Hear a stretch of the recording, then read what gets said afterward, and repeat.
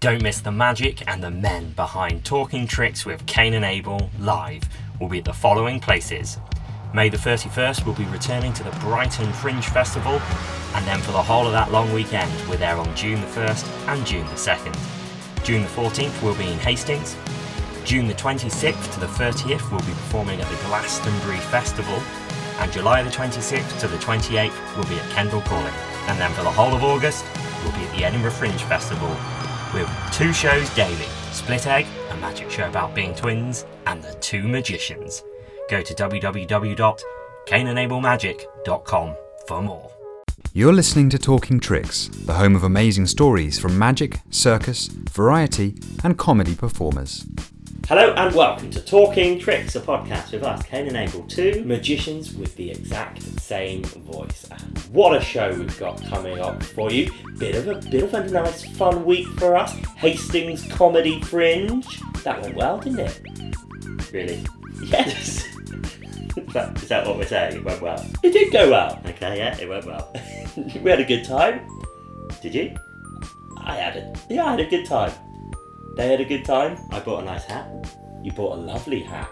Maybe we'll put a picture of the hat on. Hey, you know we normally do Gig of the Week. Here's a question I'm dying to know, and this isn't a let's set it up and I'll then ask the question. Generally don't know. Went to Elton John, didn't you? I did. Over the weekend, yeah. How was it? Brilliant. It was his last ever show in Cardiff. No, his last ever show in Wales. Okay, yeah. It was in Wales, it was in Cardiff. Yeah. Me and my good friend Kyle Myatt went. If people don't know Kyle Myatt, he's an internet sensation in the making. He's Who Wore It Better, isn't he? He's Who Wore It Better. Yeah. Every Sunday he does a hilarious Who Wore It Better where he dresses up as someone. And he's slowly becoming sponsored by Primark. Slowly but surely, yeah. So me and him went to watch Elton John, and obviously we dressed up. Yeah. He went for the plain white, big feathers on the shoulders kind of look. Mm-hmm. And I went for more of a casual weekday Elton John look, which, if I took the hat and the bow tie off, I looked a lot like Michael Portillo. Right, okay. So grey. Yeah. What colour were your trousers? Well, I must admit, I copped out a bit on the trousers and I just wore my black skinny jeans because, you know, they can go with anything really, can't they? Well, Michael Portillo likes a pair of black skinny jeans, doesn't he? As does Elton. But it was a good gig. It was a good gig. We were very popular around Cardiff because we were actually the only people dressed up. So there was lots of people asking for photos. Yeah. We got incredibly drunk. It's not like you. Lost each other. Yeah. How long for? Like, till the end of the night, ended up having to go home and he was there on the doorstep. In the Airbnb? So he could get in, I had the key. Oh my goodness. The bouncers weren't taking me seriously. I was going up to all the clubs and saying, have you got a guy in here dressed completely in white with big feathers on his shoulders? They said no. They said no. So I had a rissole on my own. A rissole? Yeah. What's a rissole? Well, it's like a fried potato thing. But in my search for Kyle Myatt, yeah, I walked past this kebab shop, I suppose, but they didn't serve kebabs. A late night takeaway joint, and it was absolutely packed, heaving. And I thought, nip in here, have some cheesy chips, as you do when you're in Wales. Yummy.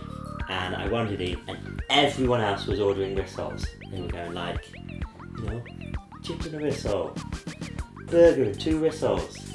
4 rissoles. And I was like, what's a rissole? And this one guy went, you don't know what a rissole is? And I went, I'm English. And then they were like, it's like a deep fried potato thing.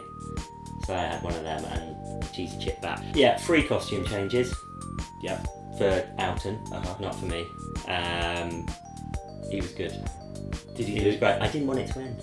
No. It just flew by. Lots of nice instrumental bits. Yeah, go on. Any special guests? No special guests. Great. It's just about him, isn't it? All about him and the band. And they're all the old boys that have been doing it for years. Yeah. Very nice. I saw the film when you were at the gig. Alright. I liked it. It was good. And despite what the Russians were worried about, the gay sex scenes have not turned me gay. Well, not yet. Not yet. But apparently it takes 48 to 72 hours. Oh, well, there's still chance. Yeah. Yeah, but I didn't leap straight out of the Walthamstow Odeon and straight down to Soho to confront my sexuality. Right. Despite That's what, where you'd go, is it? yeah, despite what Vladimir Putin is concerned about. Mm. Yeah. So there we go. But It talking of was getting Soho, political then, wasn't it? it is, but talking of Soho, we've got a London comedy legend on the show today. Why, where have you been? Well, I've been to Kensington, where Who lives in Kensington? Steve Best. You've been to see Steve Best? I've been to see Steve Today? Best. Yeah, we've had. I would have loved to have come and seen Steve Best. Well, yeah, Did he make you a cup of tea? we had 2 cafetières. Yeah, good. He makes a good cup of tea, Steve Best. Yeah, we had coffee, but he maybe had a cup of tea first. Oh, you know what? I could have done double the length of podcast with Steve. Well, Best we should today. stop rambling. Yeah. I didn't realise you... Like, people are listening to me talking about rissoles and some guy getting lost in a white feathery suit. Mhm. We could be listening to Steve Best talking about his amazing career. Yep, it's all coming up Play it then. for us now on Talking Tricks. The number one podcast for great stories from the world of magic, circus, comedy, and variety. You're listening to Talking Tricks. Joining us on Talking Tricks is Steve Best, comedian, photographer, magician, and we're going to delve into all of those interests. But what I want to know first is out of the three, Steve, which was the first that kind of really struck a chord with you? Was it comedy from an early age? Comedy from an early... I suppose so, in the sense that we didn't have a television when we were growing up. It was not a deprived childhood, we were fine. But my grandma died, then we got a television when I was about 13, so we started watching... funny enough, though, strangely, I'm going off the thing, but at Christmas we used to nick her television and bring her and the television to our house and have Christmas with television. Which was quite weird. But, so we used to listen to records, like things like The Goons, I'm Sorry I Read It Again, especially The Goons. I mean, my mum and dad were really into things like that, radio comedy. So we listened to a lot of comedy records. So I was really into comedy growing up. But my first thing was magic in the sense that I got addicted to circus skills in a way. I know you do circus stuff as well. So I used to juggle. That's why, and I was really into juggling. So before going to school, I used to do an hour of juggling and then go to school, come back and do another hour or so after school, so practice juggling. So I got up to kind of 5 balls, I did hoops and clubs. But all these kind of circus, and I got myself a unicycle, I was really into things like all that stuff. But magic, I was sold or given a little one of those box of magic tricks when I was about 12, I think it was. And then I was just addicted to magic. So I went into the Young Magician of the Year, got to the final of that, the Polka Theatre. What year are we here, Steve? Jeez. I've still got my little plaque somewhere. I don't know where it is. I think it was. Could it be 85? It must be 85. Yeah. Jeez, yeah. It was the year that I think he passed away. Actually, the guy who did as a Chinese magician, and he did it all to music. Right. And he won it that year. And it was the year that I have to think of the name in a minute. He does a lot of magic for theatre shows. He was second with his sister. Not Paul Keeve. Yes. Paul Keeve. That year. Yeah. So he was second that year, and I didn't get played because I thought, and this is where it was quite interesting because I did a talent show at Epsom Playhouse that I won, and I thought I came back the next year and I thought you have to just change everything. So in my audition for the Young Magician of the Year before the final, I did a routine, and I thought in the final you do something completely different rather than hone that routine. And so I just something completely different. I did it to music. I was dressed as a tramp or something. It was really strange, and I don't know. I wasn't properly rehearsed, but so yeah, magic, massive into magic and juggling stuff. So that's where it all started. So the 80s. What were some of the sort of magical influences for you then at that early stages? Well, I think it was comedy magic. I mean, as in Tommy Cooper Yeah. was a massive. And I don't know what it came later, but Steve Martin, his early days with his white suit, arrow through the head, was just phenomenal. I remember watching that on VHS, right, tape that, and I watched it the first time. I thought, I don't get this, and then watched it again. And it was really the best because he was coming out in the States when everybody was doing political stuff and observation. He was just being stupid, and he was juggler, banjo player, everything that I was playing the guitar as well, so I used to.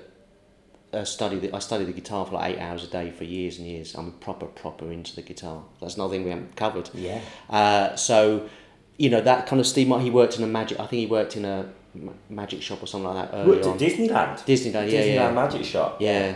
Because Ed's reading his book at the minute. Born Standing Up. Yeah. Brilliant. It's one of the best books on stand-up, actually. Ed will just kind of show me a page and be like, you need to read this Yeah. here and there when we're on the plane or something, and Yeah. it's amazing. Yeah. It's great because it's kind of, as he was making it and saying he was having hard times because he was doing such different stuff, and him generating material was quite hard. I think he found it quite hard because it's just so out there. But yeah, I think it stops when he started playing these big stadiums. Yeah. And he was saying that it's thousands of people, but you only need like 1% or 0.1% who are heckling, and that's a lot of people when there's 10,000 people there, kind of thing. So yeah. Yeah. So then, after the Young Magician of the Year, did you kind of attack making it as a magician? What were your kind of early career moves at that point? So I was a really good student at school, and I was getting all A grades, and I just went into my A levels, and that's when I got really hooked onto magic and performing, and I just mucked up I just bunked off and started doing kid shows. So I did kid shows for 2 or 3 years, and I thought this is what I kind of want to do, although I found it quite hard in the end because my mum was very ill and things kind of went all over the place after that a little bit. But and then I did this Garfield show, this touring magic-y show that went around all the theatres. The guy dressed up as a big Garfield cat. Someone got the rights to it, and I was the funny man on that. But it was such a badly put together show. I mean, really, and we got sacked off. And we went to Sunderland, and the magic prop table started rolling into the audience, things like that. Because everything was so. It was actually quite funny with the crew. I mean, it was funny. But and then the big thing was I did a little audition. Because I was developing my own style and my own stuff, so I do things like the Rocky Raccoon, but I took his routine and changed it to suit my style. And I think that's the thing that magicians find hard to do. So I did a bit where the raccoon basically went up my bum and out my mouth. So I had a fake head of the raccoon, and palmed it into my mouth. So I'd squeeze it at my bum, and it would come out my mouth. It was visually very funny, but it was different to David Williamson's. I mean, I had bits of his in there, and I think so. I did this audition, these kind of holiday camps in Devon and Cornwall, and I stormed it. I only had 10 minutes, but because it was so different to what they normally see, which is kind of a mainstreamy kind of act. And they booked me for an 18-week summer season, so that's really my start in showbiz. Is this 18 weeks? I was based in Exeter, just went all to Newquay, Torquay. It was great, but after a couple of weeks, I was done. But I had 18 weeks. It was a huge season, and I got sacked off a few because they just didn't get it. I also had to make 50 minutes out of it, so I then really started writing and doing bits and bobs and getting magic and music and all this stuff. So that was great. That was a massive start, and then I came back onto the London circuit because I didn't know about the London circuit then. So I'm interested to talk about the holiday camps that you mentioned there, because various people I've spoken to about that, they often find that their act might be quite quirky and different and unique, and then they start doing the holiday parks and they're like, oh, I need to change and become this other act for it to kind of land and work there, and they have to change. And sometimes people think, actually, no, I'm going to just stay true to myself. Was there any kind of sort of consideration that actually maybe you just become more of a sort of straight edge comic and carry on doing those holiday parks, or were you very much like, no, I'm going to stay true to myself and keep doing stuff? A very good. My thing was I very much stayed true to myself because I got sacked off the ones that they didn't get, and I thought actually that's fine. And I remember getting into, I think it was in Newquay in this caravan park, and the guy who was the kind of compere on those nights was really into my stuff, and he would introduce me as something quite different to what the audience normally see. So a lot of the time, and it's quite condescending, and you shouldn't be, because the audience really get it. And I found the holiday camp audience, actually some of them were great.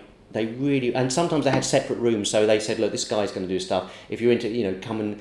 Other times it was the main room, and the thing with holiday camps, you get different generations. You get the kids, you get the adults, and you get the grandparents. It's quite a weird setup, And when the kids are in there, it's a bit harder. But I mean, I wasn't really swearing or anything like that. But that's one thing I did. But then I've never done that really. But I think the biggest thing that made me change my stuff and head down was the Jongleur circuit.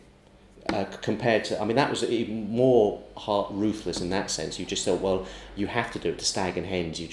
That makes you into a comedian you don't want to be, rather than the holiday circuit, which is quite strange because that's the mainstream circuit. And the Jongleurs then became the mainstream circuit, if you think about it. So after the holiday parks, was Jongleurs around then? Were you straight in there, or you mentioned the coming in and the London scene? I'm interested to know what that looked like then and the differences between performing the London scene then and now. Well, that's so because I kept kind of true to myself in the sense that I wrote all my own stuff. That was the big thing, and that was what the London circuit, alternative, putting my fingers as a bunny, alternative circuit was then.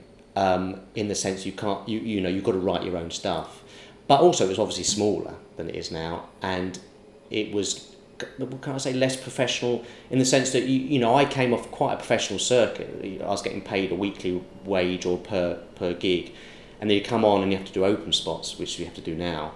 But there was less acts doing it, and I was also pretty good by then. I had a really good 5 minutes out of my 45 minutes. Yeah. So I could go and do an open spot and just storm it, and then you get booked maybe 2 or 3 months later to do a proper 10 minutes, and then at 20, you get on the circuit much quicker. Now it's, I hear it's massively hard because there's so many people trying to do it, and yet the clubs, there's a dishwashing machine going off in the background. That's right, isn't it? But now I hear that there's really separate circuits, and when I started, someone like Ha Bloody Ha or something like that, they would have a professional night, but they would put an open spot within that night. So, which the Comedy Store still does, but very few clubs do that. So I came on and got booked very quickly, early on. So that was quite good. In that sense. And kind of certainly nowadays it seems like loads of comedians run their own nights, and there's actually a really nice kind of feel that actually it's performers, running nights, and they kind of look after you. I'm interested, was it similar kind of in those days, or was there the more sort of dodgy businessman running these clubs? I think it was a dodgy, there were chances, there's always been chances, but I think that there were less acts, obviously, comedians running their own club. I actually started my own club in Epsom, where I lived for a while, the Doodah Comedy Club, and I ran it beginning with Kathy Dunning. And Kathy Dunning, who was an okay act actually, quite a nervous person, she went, we kind of split up after about a year doing this club, and we passed it on, and then she went on to write The Weakest Link, and she's a multi-millionaire. Absolutely, I mean, I'm really happy absolutely happy. I mean, we used to kind of talk about the club and running the club. So there was a bit of tit for tat. So other comedians who ran other clubs used to say, well, if you give me your club, I'll let you play my club. There was a little bit of that going on. But I think generally it was people who ran comedy clubs because they wanted to make a little bit of money out of it, more businessy, rather than comedians doing it. There's loads of comedians running clubs now, aren't there? But that's just to get stage time and, yeah. And I'm interested to know what kind of some of your early aspirations were at this point then. Was it just wanting to work, wanting to hone the act, or were you kind of looking for sort of TV fame and stuff like that? What were some of the aims of that? Well, I think there was less thought of TV fame. I think it was quite... I actually really loved performing. I think that it was... that you came off that kind of summer season onto the comedy circuit, and you see all these people that were there, and you just think, this is great. There's a real... and there was a lot more variety to it as well. Some mad acts around, and poets, and all within the same circuit.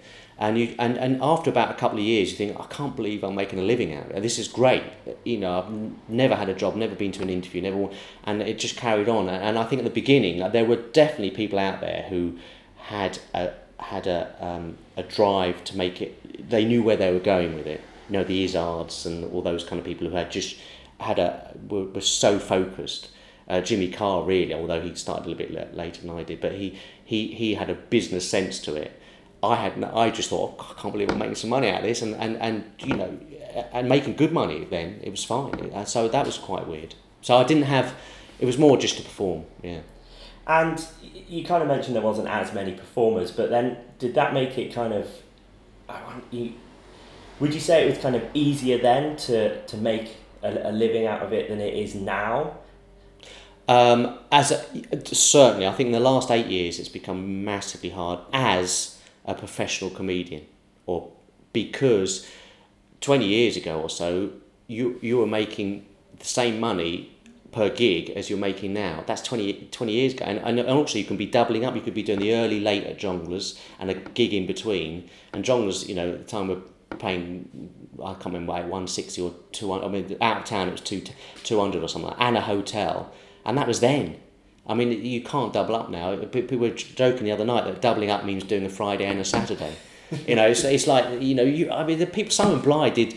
I remember one night he did the early Jongleurs, early store, one in the middle, and then late store, late Jongleurs. 5 gigs. That was kind of over £1,000 in one night. Then, so and that was the being not known on television, doing a few corporates here and there, but making a really good living on the circuit. But you can't do that as a jobbing comedian now. Do you think it's kind of almost a compliment to sort of how cutting edge and different and exciting that scene was then, that it's kind of birthed into this much bigger beast where so many more performers have been inspired to perform? Do you yes, I'm not sure. Have they been inspired to perform, or they can see? I think the internet has made it into something different in the sense that the audience has changed and how people want to watch comedy, or how it's changed. Because we used to do a big university circuit as well through Avalon at the time, 30 dates, and I supported Jenny Clare and Alan Parker, the Urban Warrior. Then I did my own tour with your big poster, and it was all set up to be live into the student unions, and they're the people who came to live shows in the big cities, Manchester, London, blah blah blah, to see live comedy. But now they can get it, they can still see Bill Burr's special on YouTube. I mean, it's just changed how people view stuff. What was the question? it was almost, because we've kind of, in speaking about the comedy scene today and 20 years ago, it seems like there's much more performers and it's kind of a much bigger thing. And I wonder whether that's because it was so good 20 years ago. Yeah, I don't know what... Yes, but it used to be a very amazing thing to do for the general public. If you said you were a comedian, they would just be... Because it was such an underground kind of feeling to it, and you have to go to a club and live. It's before the internet in that sense. That it was I think it was much more special to be a comedian now. Now it's you everybody can do it and try and put stuff on clips and things like that. So I still haven't answered the question properly. I'm not too sure why people are doing it now. I think the problem is there's so many people doing it, and there's relatively small people who are making a really good living out of it. So that middle ground has gone, which is a shame, because that's where you've got to do your 10, 12 years, being a good comedian. I mean, a lot of people are getting on all these panel shows who haven't really got a good 15, 20 minutes. They might have a good Edinburgh show, but as a live, it depends what you want to do, I suppose, what you're trying to do. I don't know. And you mentioned that when you were in the Young Magician of the Year, you felt the need to develop a whole new act for the next round. I wonder, is that kind of something that has continued through your career? Have you always constantly created more and more stuff, or was it a case of honing that? What a great question! That is what's held me back. I think is I haven't. Yeah. It's madness. It's that I put so much energy into doing other stuff, like my guitar or photography, and yet if I put that amount of hours into writing that is my advice to any comedian now, is just constantly write and something I haven't done actually, and I think and that's what Jongleurs does to you if you haven't got that ability to go forward and think, have a big tunnel vision of this, I've got to make it this way, is that you want to please all the time. So the Jongleurs management, mark you. So you've got to have a 19, 20 minutes of surefire stuff, and it's got to be the same stuff. They book you for that. So you end up just doing the same 20 minutes for forever, for years and years and years. And the people who really kind of made it have written and been fearless, just being fearless, and that's what you've got to do. So funny enough, with the magic, at the time I was changing all the time. With the comedy, I had some, I developed and changed and chucked stuff out. But once you've got your kind of core 20, 30 minutes, you kept to that, and you shouldn't do. You should just keep changing. And what did that core 20 minutes look like? Well, it's just lots of gags, very visual stuff. I brought in the guitar and inflatable woman drilling my teeth, all that, just visual gags really, and a few routines like the Elvis routine and the cloth routine and things like that, which really strong. But something like that, the good idea thing is that the Rocky Raccoon routine, it took me years to get rid of it because I used to end with that, an encore, and just it was so strong that I couldn't get rid of it. And eventually I did. I don't know where, it's in the cupboard somewhere. I haven't used it for so long. But that's an example of thinking you've just got to get rid of that. And that's why Edinburgh in a way is good, and something I didn't really do through my career is to, if you do Edinburgh every year, you've got to develop a new hour or 50 minutes, which is, a hard task. But the people who do that move upwards. Yeah. You mentioned the Elvis act. That's kind of one of the clips that people can find of you online. Yeah. What show was that on when you... Okay, so that was my purple patch of doing it. So I did The Big Stage, Channel 5. Channel 5. Remember Channel 5? Is Channel 5 still happening? Yeah. It's like, now it's Channel 5 and Channel 5 Star, Channel 5 USA. Well, I think I was at the kind of beginnings of Channel 5, and I did. They cut my segment into 2 clips, and they showed it on both 2 shows on The Big Stage, and it absolutely ripped it on there. It really did really well. And they weren't going to do it because I was at the time very naive. I went to the studios and I was wearing a white top, and apparently you can't wear white with cameras, so they dyed it with some tea or something like that. And I just changed it to a black one in the end because I found this really. If you look on the clip, I'm wearing really dodgy clothes, I think. But anyway, it did really well, and I remember that someone. I can't remember his name now. He's quite a famous critic in the Sun newspaper, of all places, which. But he gave a massively glowing review of it, and I thought this is great. And then after that, the producers, we got together, and I wrote a show called The Individuals. It was me, Paul Zerdin, and Joe Pasquale, and I wrote this very visual idea format. And we got to the production stage and talking about it, and it was going. That was when it was really going somewhere, and then it just didn't quite work. And then Pasquale nicked half my act. And I tried to sue him. That's another story. We might not go into that. But yeah, he's known for that a little bit. Really? Oh, yeah. But Stuart Lee does a fantastically funny, you look it up, YouTube clip of Pasquale. So did it make it into the courts, you and Pasquale? No, strangely enough, I was with the same management at the time, and it just got clown-like. It was really funny how these emails were going backwards and forwards, and I was accused of tittle-tattle and all this stuff, and I invoiced him, and then I won't go into it because I don't want to slag people off, but it was quite funny, the email exchange. Maybe I'll write it into a book one day, but yeah, and get sued myself. Anyway, but yeah. And were you you mentioned before we started recording that you kind of toured with quite a lot of comedians that the listener will probably be familiar with. Kind of tell us a little bit about that. Well, that was quite early on, actually. I was Frank Skinner was the one. He heard about me. I don't know where and how, and he wanted to. He was doing a massive. This is when he was huge. I mean, it ended up doing 2,000 seaters. That was the tour. I can't remember what year it was. We'll find out. You can bleep it in.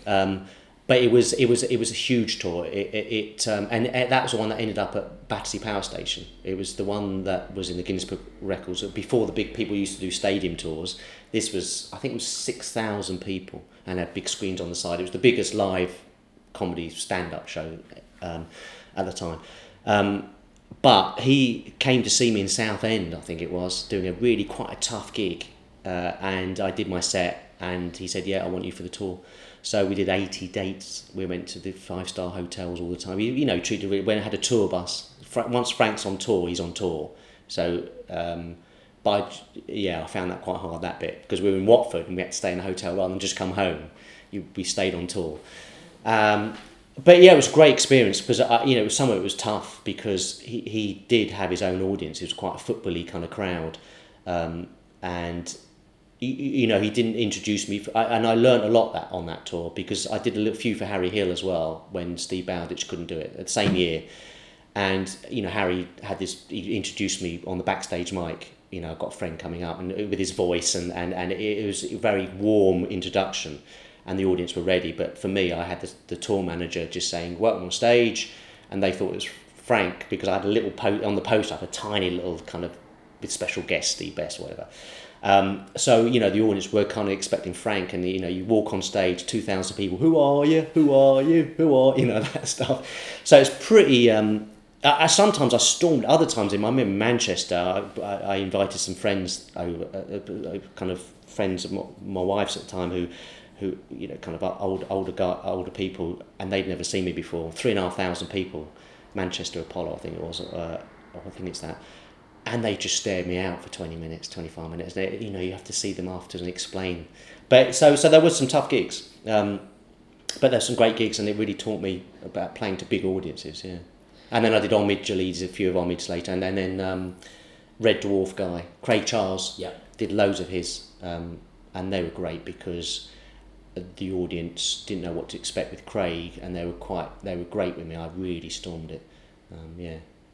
So what if someone was kind of going into maybe their first tour as tour support? What would be some of your top tips for them? Well, it's hard because a lot of those tours, they want to start dead on time. I had lots of times where we played leisure centres as well when they couldn't find a venue big enough for him. They opened up leisure centre, so people were being shown to this. So 8 o'clock or 7:30 sharp they would start, and so you have a lot of people come to their seats. So and I'm not really a comparing style of comedian. I just got my stuff and I go for it, and so I would develop some kind of opening to say that you're not the star or whatever it is, and do a little bit of comparing as people are shown to their seats. But also, I would talk to the star, whoever's doing it, and say, look, how can we do this so that I'm introduced nicely? Because I think that's really important, that first couple of minutes.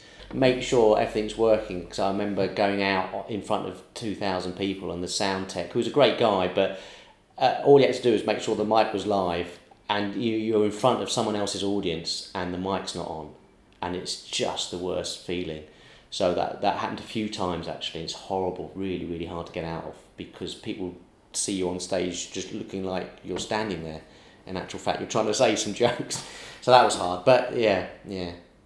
And then around this time, then what other kind of there's the London scene, there's the whole sort of UK comedy scene, there's support stuff. What other places were you working? Well, that was a time I just flew not all over the world, but there were these expat gigs. So there was Hong Kong, which I did twice or three times for different people, and then I went out to South Africa about 3 or 4 times. There was a lovely festival in South Africa in Cape Town, the Baxter Theatre.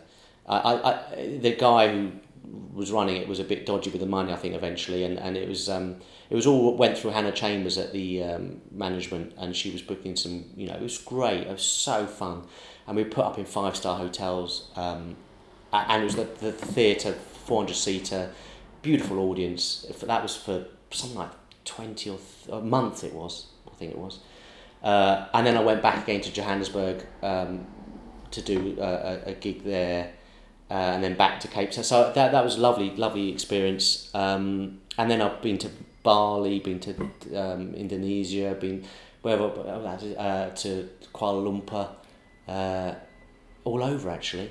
The only place I haven't done is the Australian, New Zealand festivals. I haven't been over there. You've been over there? Yes. All right. Yeah. That's something I'd really love to have done. I've got a mate over there in Brisbane that I've just haven't visited, but I've always been waiting for a gig, but I didn't get round to doing all that. We've only done Adelaide, and I feel I should go and do the other ones. Because Adelaide's a funny festival. Yeah. As in, it's solely for the locals. Right. And there's probably too many shows on for the local. And I have friends from Adelaide that will go and watch like one show during the whole festival, and it'll have to be on a Saturday between 6 and 10 o'clock, Really? otherwise they're not interested. Oh my goodness. So the weeks can be a bit tough. Yeah. The weekends are normally good, but it's a good place to.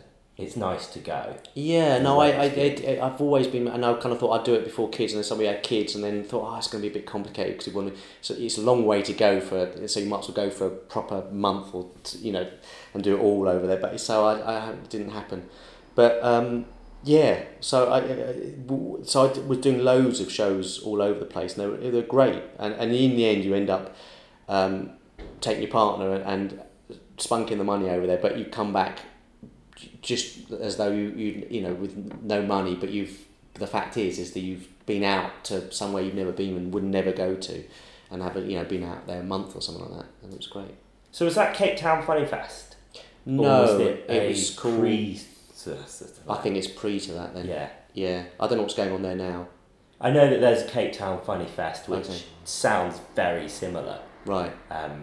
That people go out and it'll be like a month of shows. Yeah. Maybe that's just the way they do things in South Africa. I don't know. I mean, what we did realise was that I worked with who's the famous man now on in America who does the show.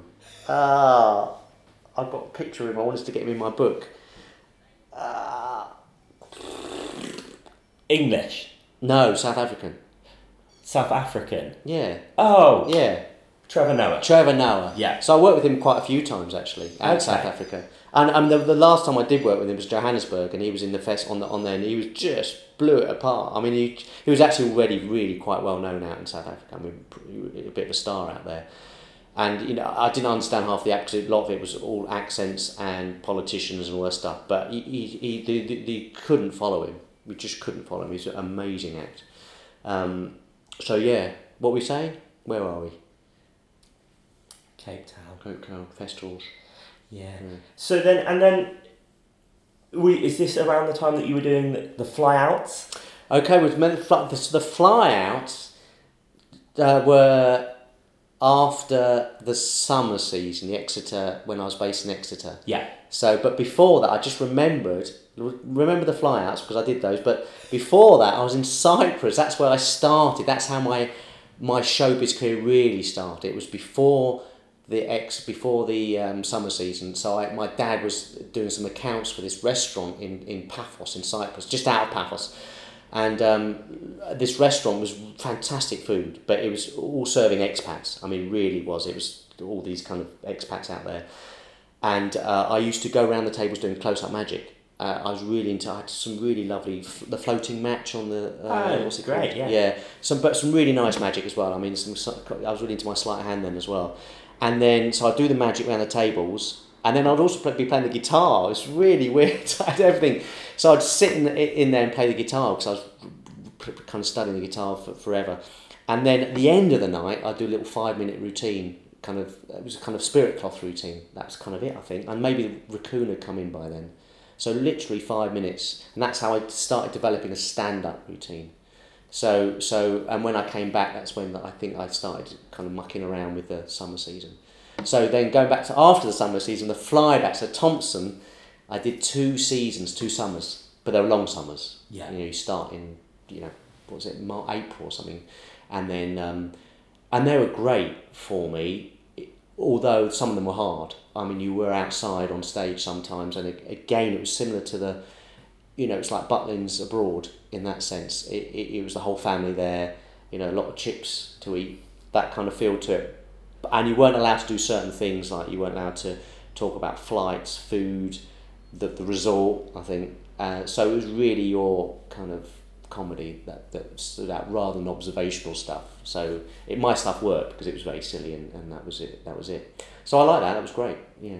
Well, regular listeners to this podcast will know that some weeks we record our little intro and we are in Greece or Paphos because we do the TUI flybacks at the minute, which they will know. Is that something you enjoyed? Because we were enjoying it at the minute. I did love it. I mean, I met some really nice people over there, and I think you guys go as a 2 of you, isn't it? So there were times when you were kind of flying out from. I remember having to go from Birmingham a lot of the time. So you fly out from Birmingham, And then, so you drive to Birmingham, leave your car, come back, and then you come home, and then 2 days later you go back to Birmingham. It was full on. You know, I was doing Corfu, Rhodes, it wasn't Benidorm, it was another one. I can't remember what it was, I'll think of it in a minute.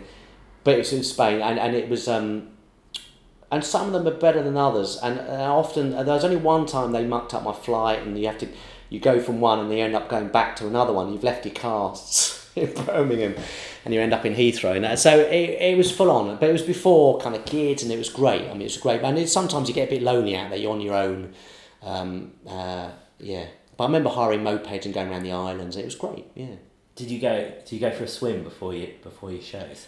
Mostly not before. What time were your shows? Is it late night? No, it wasn't late night. No. It was kind of family time, kind of 7, 8. The kind of Redcoats as such, they used to do a little bit of a chat and a bit of a dance or something like that, and then they'd bring you on as the star act.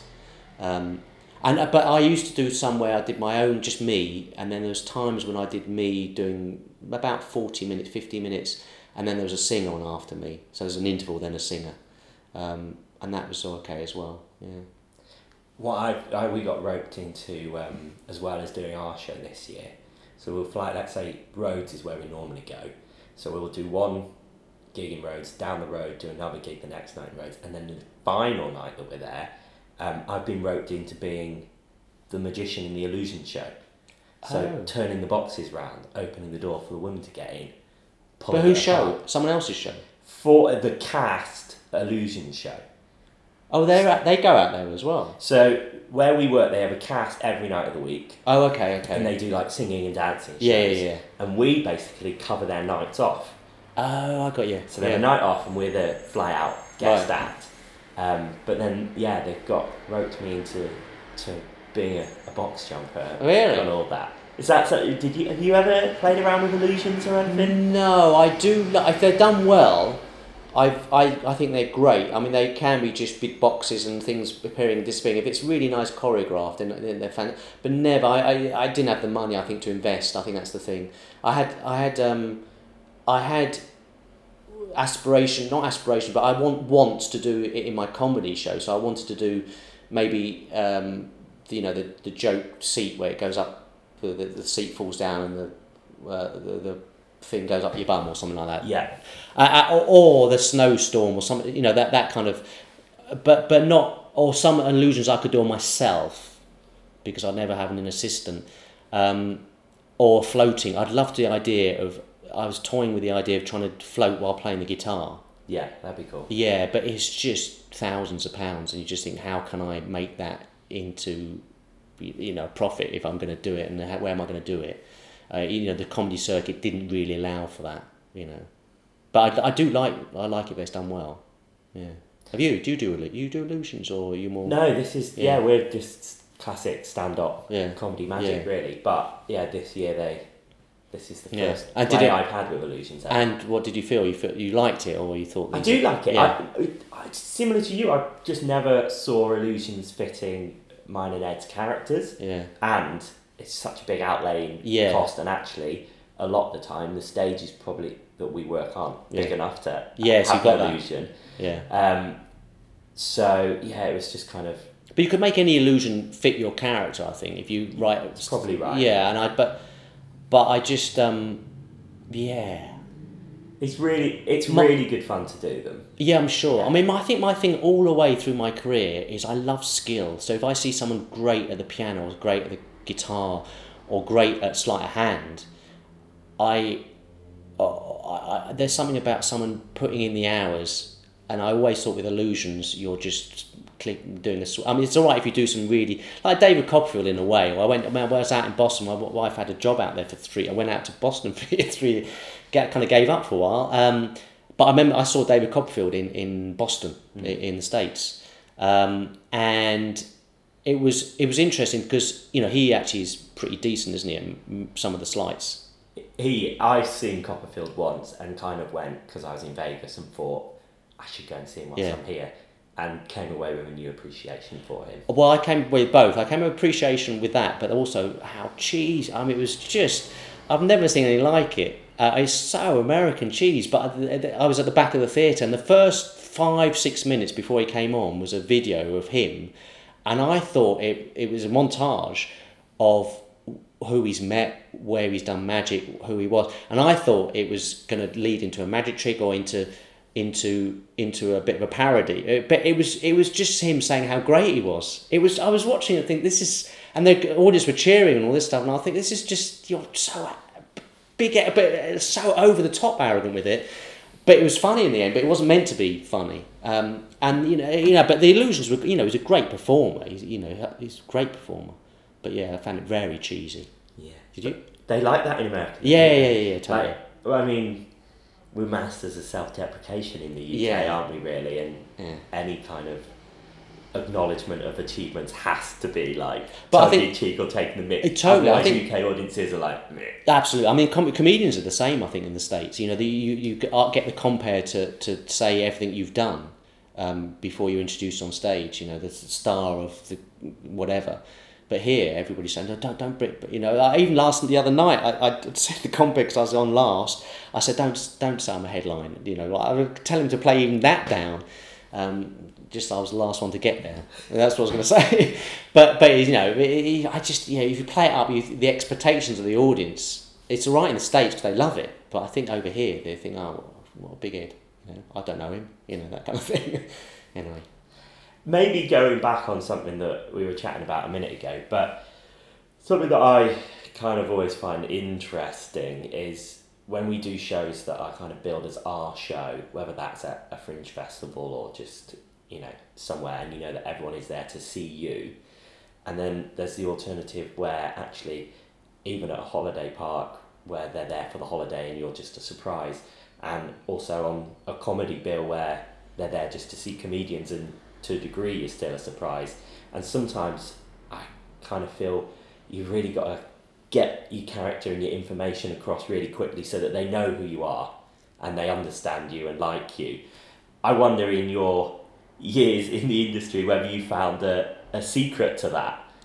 I think I've developed this, and I think Jongleurs did that a little bit to me, where I think it's the nature of what I do is I'm very quite fast paced. There's very few places where people can heckle, and if they do, I just muck around with it rather than do a really horrible put down, because the thing is that comedy is so subjective.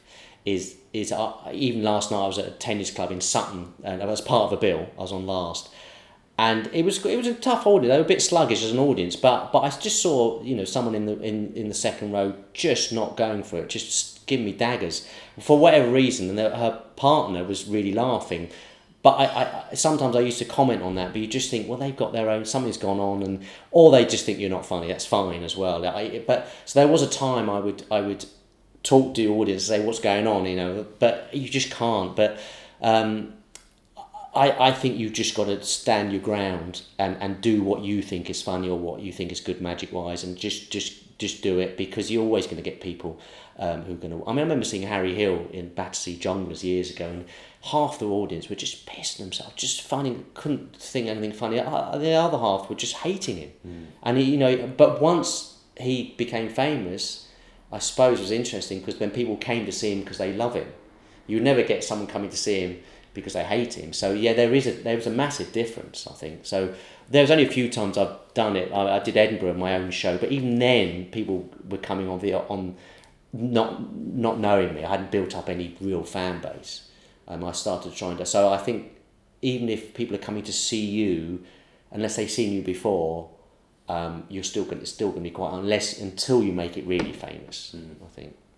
But even then, I've heard people, someone like Kevin Bridges, who's fantastic stand-up, he gets a lot of heckling at his gig.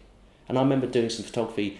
We've got to come on to that, don't we? At Lee Mack's show at the Apollo, and he was getting heckled quite a bit. And even Jimmy Carr, I did some photography there at the Brixton Academy, but I think he kind of asked for it a little bit. But some of it was quite nasty. It wasn't kind of good. Do you know what I mean? There was something about it. You think, actually, why are you here? But I think a lot of people who come to shows, partners that Stuart Lee does a whole thing about it. That 10% of the audience have been dragged along because the partner loves Stuart Lee, but the other person doesn't know who he is really. So you're going to get that as well. Yeah. Let's talk about photography. Hey. But before then, I'm going to ask you a question that people ask me a lot and I don't have an answer for. Oh my goodness. Best ever gig and worst ever gig. Well, I think I've got the best ever gig. I did that sticks in my mind just because nothing could touch me. So I was doing the Frank Skinner tour, and he was playing the Hippodrome in Birmingham, so he was there because it's kind of his hometown. He was there for 6 nights at the Hippodrome. 1,500, 2,000 seat, whatever. It was sold out. I was on before him. Did fine, I remember. And then I went over to the Glee Club, which is literally across the road in Birmingham. And that's about 300 seater, 350, I think it was. And I was booked to do it anyway, because I knew I was there. And so it was a great double. What a great double up. And I've never ripped it so hard. I mean, it was the best gig I think I've ever done. I mean, encore and more as a standing over, because I think I just played a 2,000 seater to an audience that had come to see someone else, and I did fine, and I did exactly the same stuff at the Glee Club, and because the audience had just come to see comedy, I was so on fire, I was so in the zone, and so that must be my best gig. There we go, could answer that one. Yeah. That I remember. And the worst gig, I suppose I did Glastonbury. Okay. I did Glastonbury Festival I can't remember what year it was, but it was the wettest on record at the time. Right. It was horrendous. I mean, people, the toilets everything was a toilet basically. It was bogged up. I mean, really wet. People wearing Wellington boots, getting stuck in the mud. And I was in the comedy tent, and it was a year, so it must have been a long time ago. Corky and the Juice Pigs, who Phil Nicol was part of, they were on. It must have been about 7, 8 o'clock at night. It wasn't, or 8, 9 o'clock. I can't remember what time it was. But it's the comedy tent is where there's a compare, introduce act, compare. I mean, it just goes throughout the day, and the audience come in and out of the tent. It's a big tent, about 1,000, 1,500 people sitting on the floors. And so Corky and the Juice Pigs, and they stormed it. I've never seen anything like it, like mine at the Glee Club, but more. They got 2 standing ovations, 2 encores, I think it was. Wow. And then after them, Brendan Burns was comparing, and he came back on, and they just wanted more of Corky. And they introduced Mr. Methane after that. Do you know Mr. Methane? No. He's very fun. I don't know what his real name is. Wears a leotard and farts at will. He's like an old, I think there's a French turn of the century, last century act that used to be able to fart at will. So he could suck in air up his arse and then fart it out. And it's true stuff. When he used to put talcum powder over his arse to make sure so it wasn't on tape, and doing it for real. So he went on straight after Corky and the Juice Pigs, and he stormed it as well because he was just farting, and then he could shoot pellets out of a pea shooter from his fart, the power of his fart. I mean, it's funny. Yeah. And then there was no break, and then Brendan came on and introduced me. And that was the first time I think my wife at the time had come to see me live. So we went to Glastonbury because we saw, I can't remember who was on, Sting was on or something like that. So there's a lot of music on, obviously, Glastonbury. And then I went on straight afterwards, and it was just stares at me for 10 minutes. I had to do, I think, 10 or 15 minutes. And I kind of felt that I kind of got through it. But there was no kind of booing. It was just really the difference between the acts. And then I came off stage, and people coming up to me said, "You all right?" And I said, "Yeah, I'm kind of all right. Yeah, I think I'm." And he said, "Well, you sure?" And what I didn't know was that when I unset my props, because I had lots of different props and things like that, there were little round mud balls. So people had been throwing mud at me. None have hit me, so I didn't realise. But, it's just loads of little mud balls. So people have been chucking mud at me while I was on stage for 10, 15 minutes. So that must be my worst kind of gig. Yeah. Glastonbury's a tough place to play. I've heard lots of people. I think festivals generally can be really hard. Yeah. So when was this interest in photography start then for you? So I have dabbled in photography a long time. So I did some... When I was doing stand-up, my flatmate was working for Victim Support as charity, and I was into my own. I was kind of developing my film in dark rooms and just doing courses and things like that. So I was always into photography, and I did a little pro. For some reason, I did a pro job for Victim Support. I had to do someone bungee jumping, which I'm scared of heights. So I had to go to the South Bank. Someone did it off a crane. and that got in their magazine. Then I did another one for them.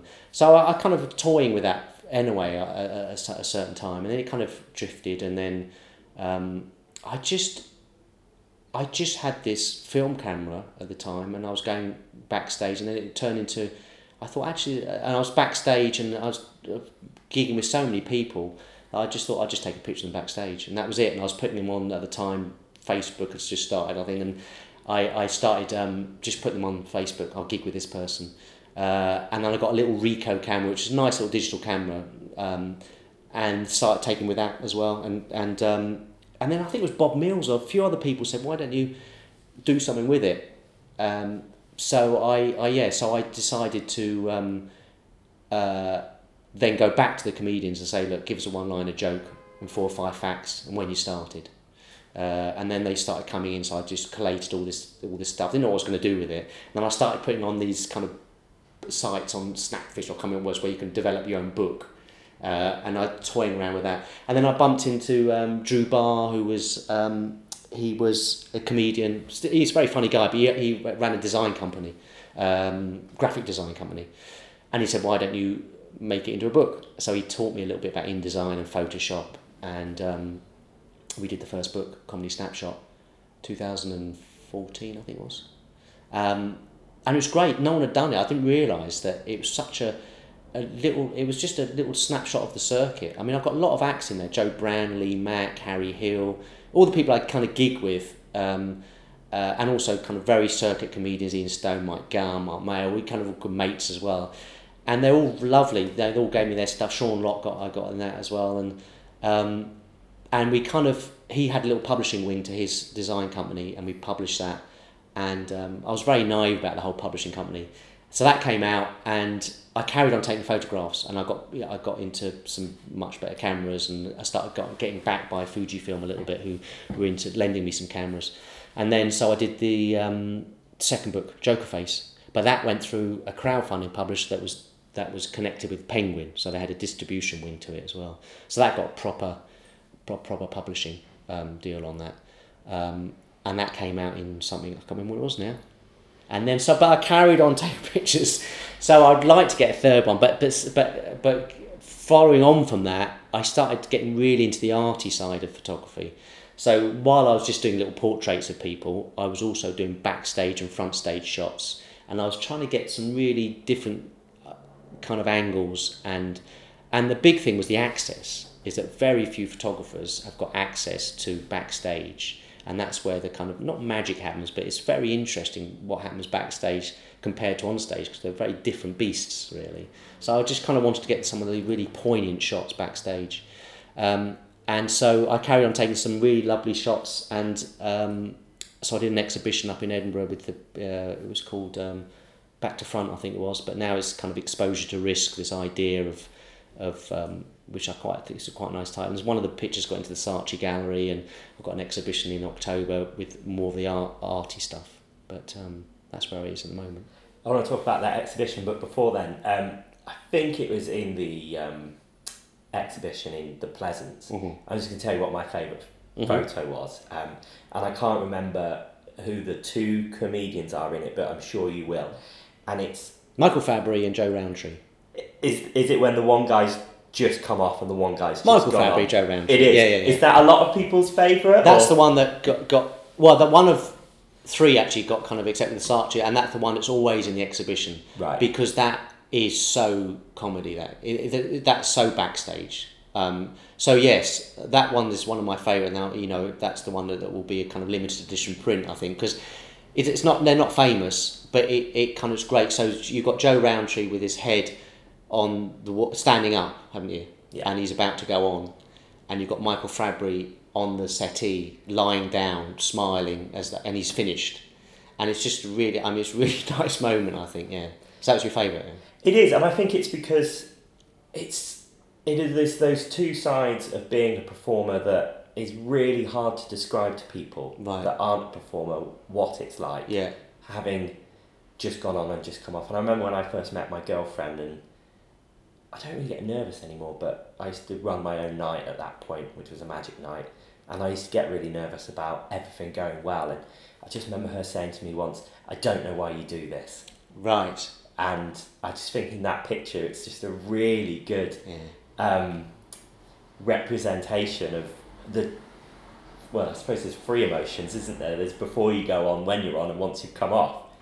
And Yes. I just think it just tells it so well what it's like. Yeah, no, there's something about that picture, because it was so. I was just sitting down. I think I hadn't gone on then either, so I was headlining. So it's quite weird, actually taking the photographs and being on as well. And I think it's, I'm getting very good feedback from people in the art world, I suppose, because they think, you know when to capture the shot, but it's because I do it myself. I think that's the thing, and that's the secret. I think you've got to know the exposure and how to take a picture, I think, as well. But yeah, and that's nice. And that's something I really want to do. I really kick it, and it's a strange one because you get a the kind of recognition from that. So stand up is so immediate. You either live or die, on that moment. But something like photography and the other arts, it's people look at it and admire it or not. So so that's why comedy it's such a different emotion, I think, when you do it. But yeah. Is there any other photos you've taken that kind of stand out to you because of maybe the emotion or the story? Yeah, well, there's one on told? stage, actually, of the one of Mike Gunn. Have you seen that, Through the Curtains? Yes. So that's the on stage. That's one of my favourite on stage ones.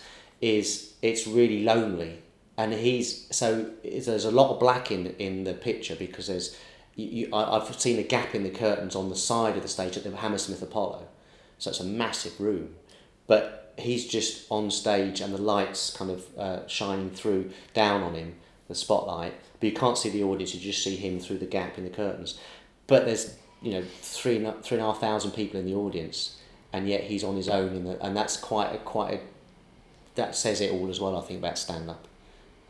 So I do like that one. There's quite a few actually. I mean, I've got to get it down. I've got thousands of pictures. I've got to get it down to 15 for this next exhibition. And you think that's quite easy, but it's not. It's you want to get really classy, great pictures that says what you're trying to say. Is there a bit of a struggle with getting that balance for an exhibition of having, picking big name comedians to go in it, but then also getting those stories? Do you kind of have to struggle getting that balance? Yeah, there's a few. That's a good point actually, because media and the public, that's kind of what they want to see is famous people. But I think you're right. There is enough in. I've got one of Jimmy Carr and I've got one of Alan Davies I might use. I've got to go to them, make sure it's okay with them. But although Alan Davies used one of my pictures for the back of his DVD cover, which is great, so he might be all right with it. So yes, I think it's good to get some famous people in there, but I don't think it has to be the majority, because if the idea behind it is about stand up and people's interest is in the emotional behind it, doesn't have to be famous. It's more about the arty. So I mean, you can get very arty about it, but I think you're right in one sense. The media, and if you want to try and sell the exhibition and get people to come and see it, are more interested in fame, which is a shame in a way, but I think you can just about do it. Yeah.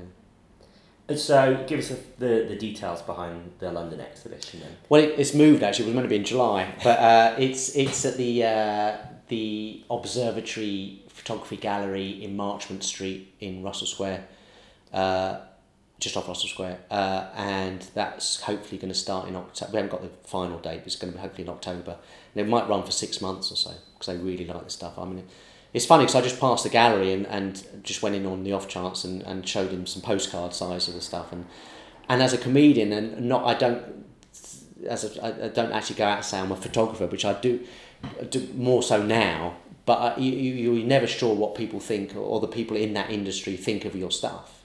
So it's quite, and he was just thought some of them really stood out, and you forget that the general public don't have that access, so it is quite interesting. I think it's quite an interesting subject.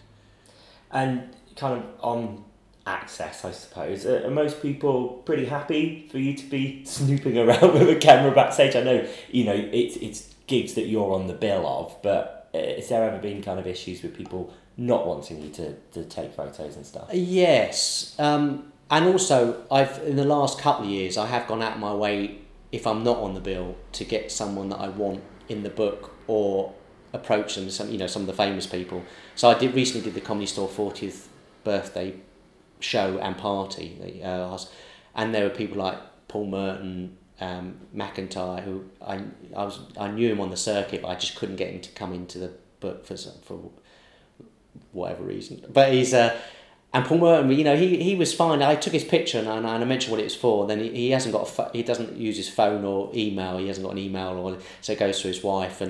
And I thought he was really up for it. And I met over the years. I met him a few times, and I eventually approached him. I said, "Look, I'll take your picture. Can I?" And a lot of the time with the famous people, if you get the answers there and then, rather than email them, because they'll never get back to you. Yeah. So David Baddiel was great, actually, because I remember a couple of years ago at the Ealing Comedy Festival, I took his picture, I said, "This is what I'm trying to do." And he said, "I'll give you the answers now." I said, "Oh, great." And he just sat down, gave me the answers, and I didn't have to go back and forwards. But so eventually I got Paul Merton goes, "Nah, I don't want to do it." And you just think, because I don't know him. So a few people have said no, and there's a few who just don't want their picture taken, which is fine, and you've got to respect that. I did do a little bit of a muck-up with Mr. Daniel Kitson, which I mistook something, and obviously did take his picture for the book, but I had a lovely arty picture of him on stage at a charity gig, and I used that in the exhibition, and he didn't want that, and so it's not in the exhibition, and it's completely off, which is fine. I understand. I know him from a long time ago, and I didn't want to piss him off. So there's been a little bit of miscommunication, but that's fine. So yeah. And do you always go black and white? Good question. I shoot in colour. Yeah. No, I mean for PR shots, obviously people want them, but I think a lot of the all my exhibition shots are black and white. Yeah. I just think there's a quality to it that there's very few that I can look in colour and think, "Oh, that's better in colour." Very few, and I don't know what it is about the black and white. There's something about it that's just timeless in a way. And then, so you obviously do a lot of photos for anyone that wants their photo taken as well. You did our publicity shots a few years ago. There's one of you guys that I really like. I don't know if you use it. One with you jumping, you standing still, and one of you jumping up in the air. I'm jumping. I'm like a little. But it looks so weird when on camera because it looks like you're kind of floating in a way sometimes. But I really So what was the question?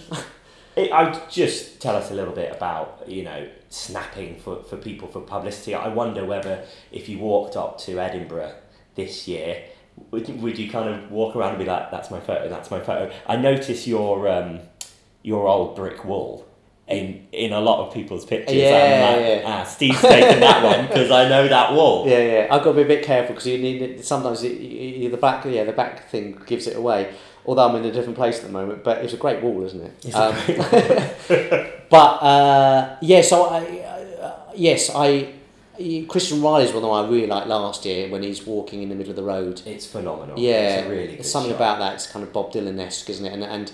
And also we just did it on location, so we were in the city and we had to run in the middle of the road when the red light went, so there's no buses, and just ran out, so we didn't have much time to get the shot.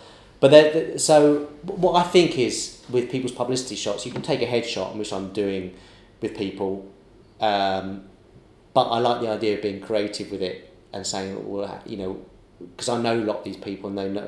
So but I'm not very good at Photoshop, so it has to be real in a way. So there's some very good photographers who are very good photographers and good Photoshops and know exactly how to put it together. But that's not my expertise, and it's not what I really want to do. I think I like nitty-gritty real stuff, so if that can help with someone's publicity, it's fine. But I'm very happy to take people's headshots as well, which I try and do for newbies as well, and do a bit of a deal on it because nobody's got any money. Yeah. And if I can do it in one day and they can give them 45 minutes rather than 2 hours or something like that, that's fine.